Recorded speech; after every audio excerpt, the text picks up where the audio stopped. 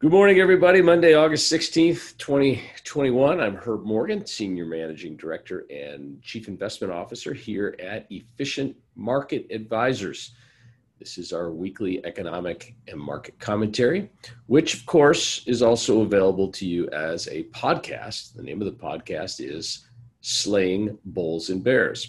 You can ask your Google or your Apple product to play it and just using your voice, and of course it will. But if you want the full commentary, you need to subscribe on our website, get the slides that you're seeing here. I guess, again, available on all different podcast formats. This presentation has been prepared for use with both investors and financial advisors, each of whom are expected to make their own investment decisions.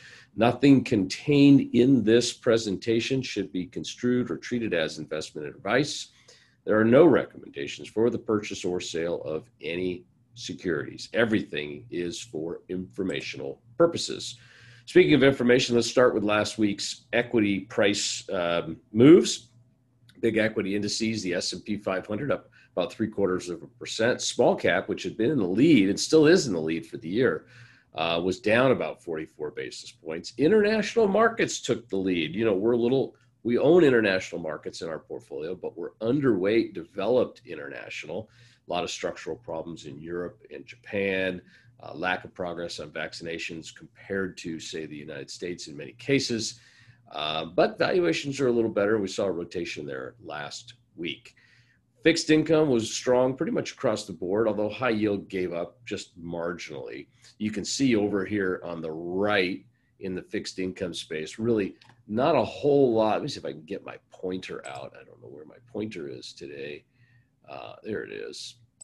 You can see here, it's pretty weak year-to-date gains in fixed income with inflation picking up. Really, it's been all about equity. As you know, we've been overweight equity for all of 2021 and underweight fixed income. So we're happy about that positioning, of course. Let's get into last week's economic data. This is not a typo. Job openings, that's open and available jobs, now exceed 10 million in the United States. Openings rose even as we continued to add. We saw the great jobs report the week before, and we had retail, we had manufacturing, education, all picking up jobs. This compares to total still remaining unemployed, not necessarily collecting benefits. That's a different number, but the benefits plus people who have exhausted their benefits, i.e. just unemployed people, of 8 million. So the jobs market, the labor market is really essentially healed completely from the coronavirus pandemic. We do not expect backsliding and more forced closures in the economy, regardless of the trajectory of the Delta variant. We do also think the Delta variant is probably within a week of peaking on this particular cycle. I mentioned to you last week, we tend to track along with about a 2-week delay to the UK cases. Since the UK has peaked about a week and a half ago, we expect to peak there shortly thereafter. We'll see that start to come down. Also, we got small business optimism. Unfortunately, it fell to 99.7, well below the 102 expectations. What did the respondents say? We still can't get parts and pieces and stuff. The supply chain is a mess. The ports are clogged. Rail yards are clogged. They're just having problems getting things where they need to be.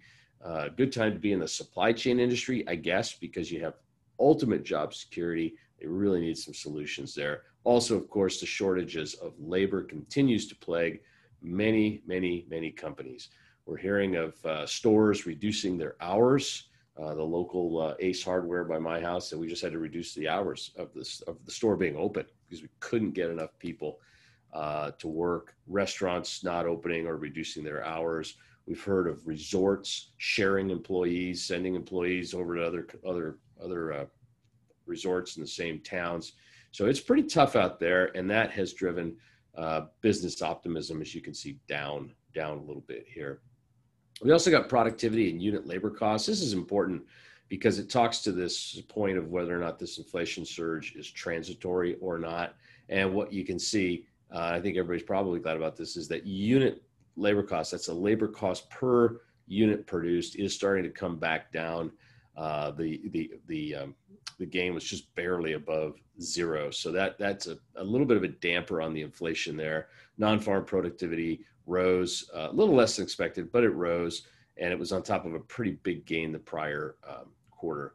Speaking of prices, we got CPI and PPI last week. Those were probably the two most watched economic data points last week. Remember, the Fed, their target is 2% core inflation. They used the core PCE. This happens to be the CPI. Regardless, we've had a big spike. The Fed has said, hey, we think this is all going to be transitory.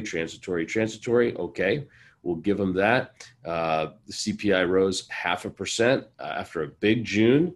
The year over year is now 5.4. The core is up 4.3 year over year, but that seems to be leveling. And when you look through the report and look at the categories, the reopening categories, that's the airfares, rental cars, et cetera, they only make up about 10% of the categories, but they've been making up 75% of the jump in the CPI. Therefore, right now, the Fed's argument is playing out. They're not, it's easy to criticize, but when you look through the data, you think, well, they seem to be doing a pretty good job on their predictions here. Same with PPI. Now, the PPI didn't roll over the way CPI did this month. It rose 1% for July. It's up almost 8% on a year-over-year basis, 6.2 on the core. You can see that there. Their problem continues to be supply chain issues, along with strong demand, leading to some inflationary pressures there.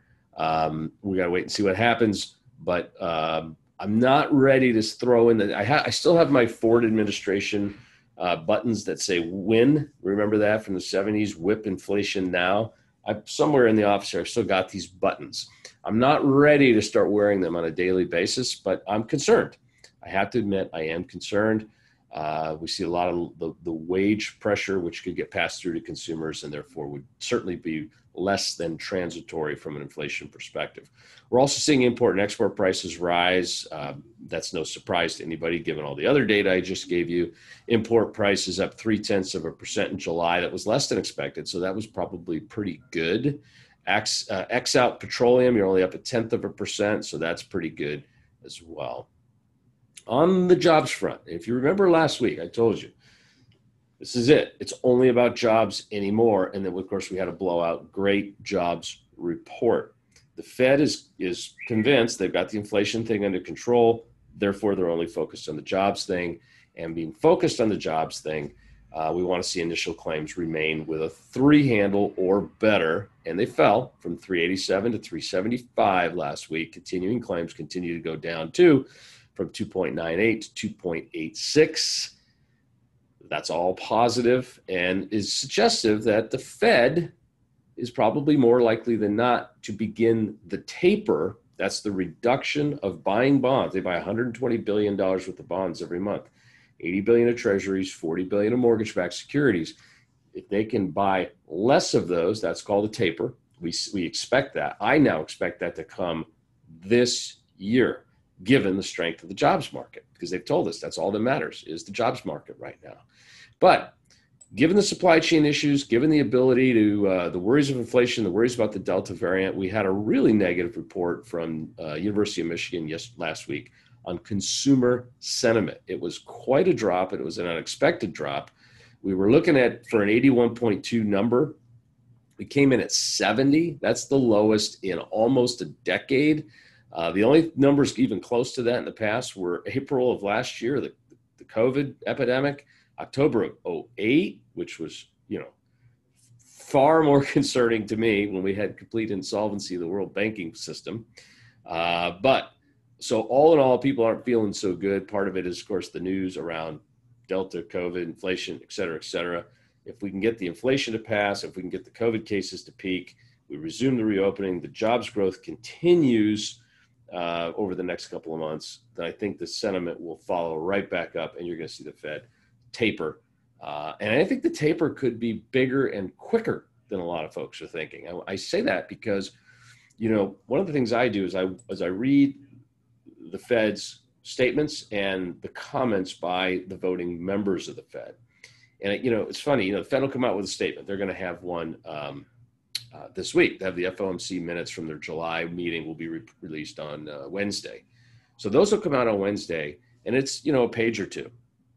But you'll fill 22 hours of financial talk with interpreting that and trying to read things in between the line. I think the Fed is really trying to be very clear about what their intentions are.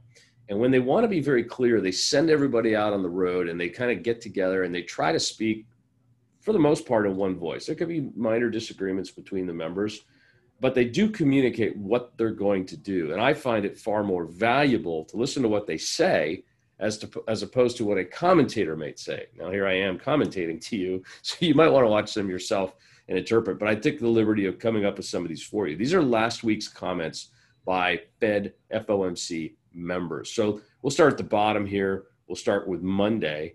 Atlanta Fed President Raphael Bostic says that the Fed should move to taper after another strong month or two of employment gains and proceed with that scaling back process faster than in past episodes. So in other words, instead of going from 120 billion to 110 to 105, he's talking about bigger chunks. So maybe we go from 120 to 100 to 80 to 60, maybe even bigger. That was on Monday. Then on Tuesday, Chicago Fed President Evans says, we are going to be at the point where we've seen substantial further progress. Substantial further progress is what the chairman has been saying all along. We will reduce asset purchases and raise rates when we see substantial further progress. Now, one of the voting members comes out and says, we're going to be at that point later this year. Well, it's August. So in the next maximum 4 months, we'll see the taper begin, according to this person. Then you've got Esther George, Kansas City Fed president. She says, with the recovery underway, a transition from extraordinary policy accommodation, i.e. ultra low rates and buying massive amounts of bonds, to more neutral must follow. She didn't put a timeline on it, but she said the same thing. San Francisco Fed President Mary Daly says Fed could start dialing back by the end of the year. Okay. Also that all these comments are sort of in line with each other. And then Neil Kashkari from the Minneapolis Fed says, if we see a few more jobs reports like the one we just got, it'll be time to start tapering our asset purchases. So I think the Fed is mostly in agreement. I think there are a few members that would like it sooner, a few members that would like it even later, but the delta between the two is not significant. Tapering is coming. The economy can certainly handle it. The economy is exploding and booming. I gave you last week discussion about the earnings blowout, 96%, I think it was year-over-year earnings growth with expectations of like 64. Top line revenue beats were the most in well over a decade. All of the numbers are just fantastic. The last thing that we just want to get that jobs gap closed. Fed is seeing that jobs gap close and will begin to pare back asset purchases this year. Whether and when they start to raise rates, I think will be dependent on the inflation number. So if the inflation is as transitory as they say, they don't need to raise rates.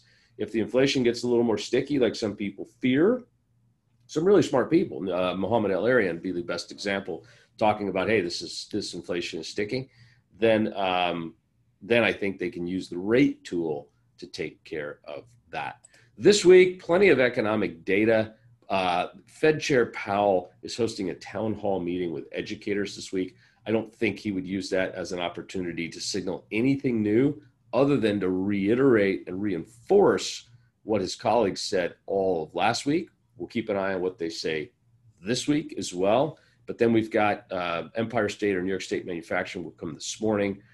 Retail sales on Tuesday is a big one to watch. The consensus there is for a modest decline. I think we could be flat to higher. Industrial production, capacity utilization, watch that number for inflationary signs. It's got to be north of 80 to have any real inflationary pressures. Housing market index, business inventory, starts, permits, the minutes from the July meeting, that's important on Wednesday. Remember, Powell's public town hall, which will be televised, will be on Tuesday. Weekly claims for unemployment, Philly Fed on Thursday. Friday's pretty wide open. Now, remember, if we have anything to say intra-week, we'll put it on Twitter. You can follow me there at ETF_strategist, or on LinkedIn. I think I have more followers on the LinkedIn. You could go to that one. But if you like the weekly, just ask your Apple product or your Google product to play Herb Morgan's podcast, you can say, or Slaying Bulls and Bears. Please give us a like and a thumbs up. We appreciate that if you do. As always, thank you for tuning in. We'll talk to you again next week.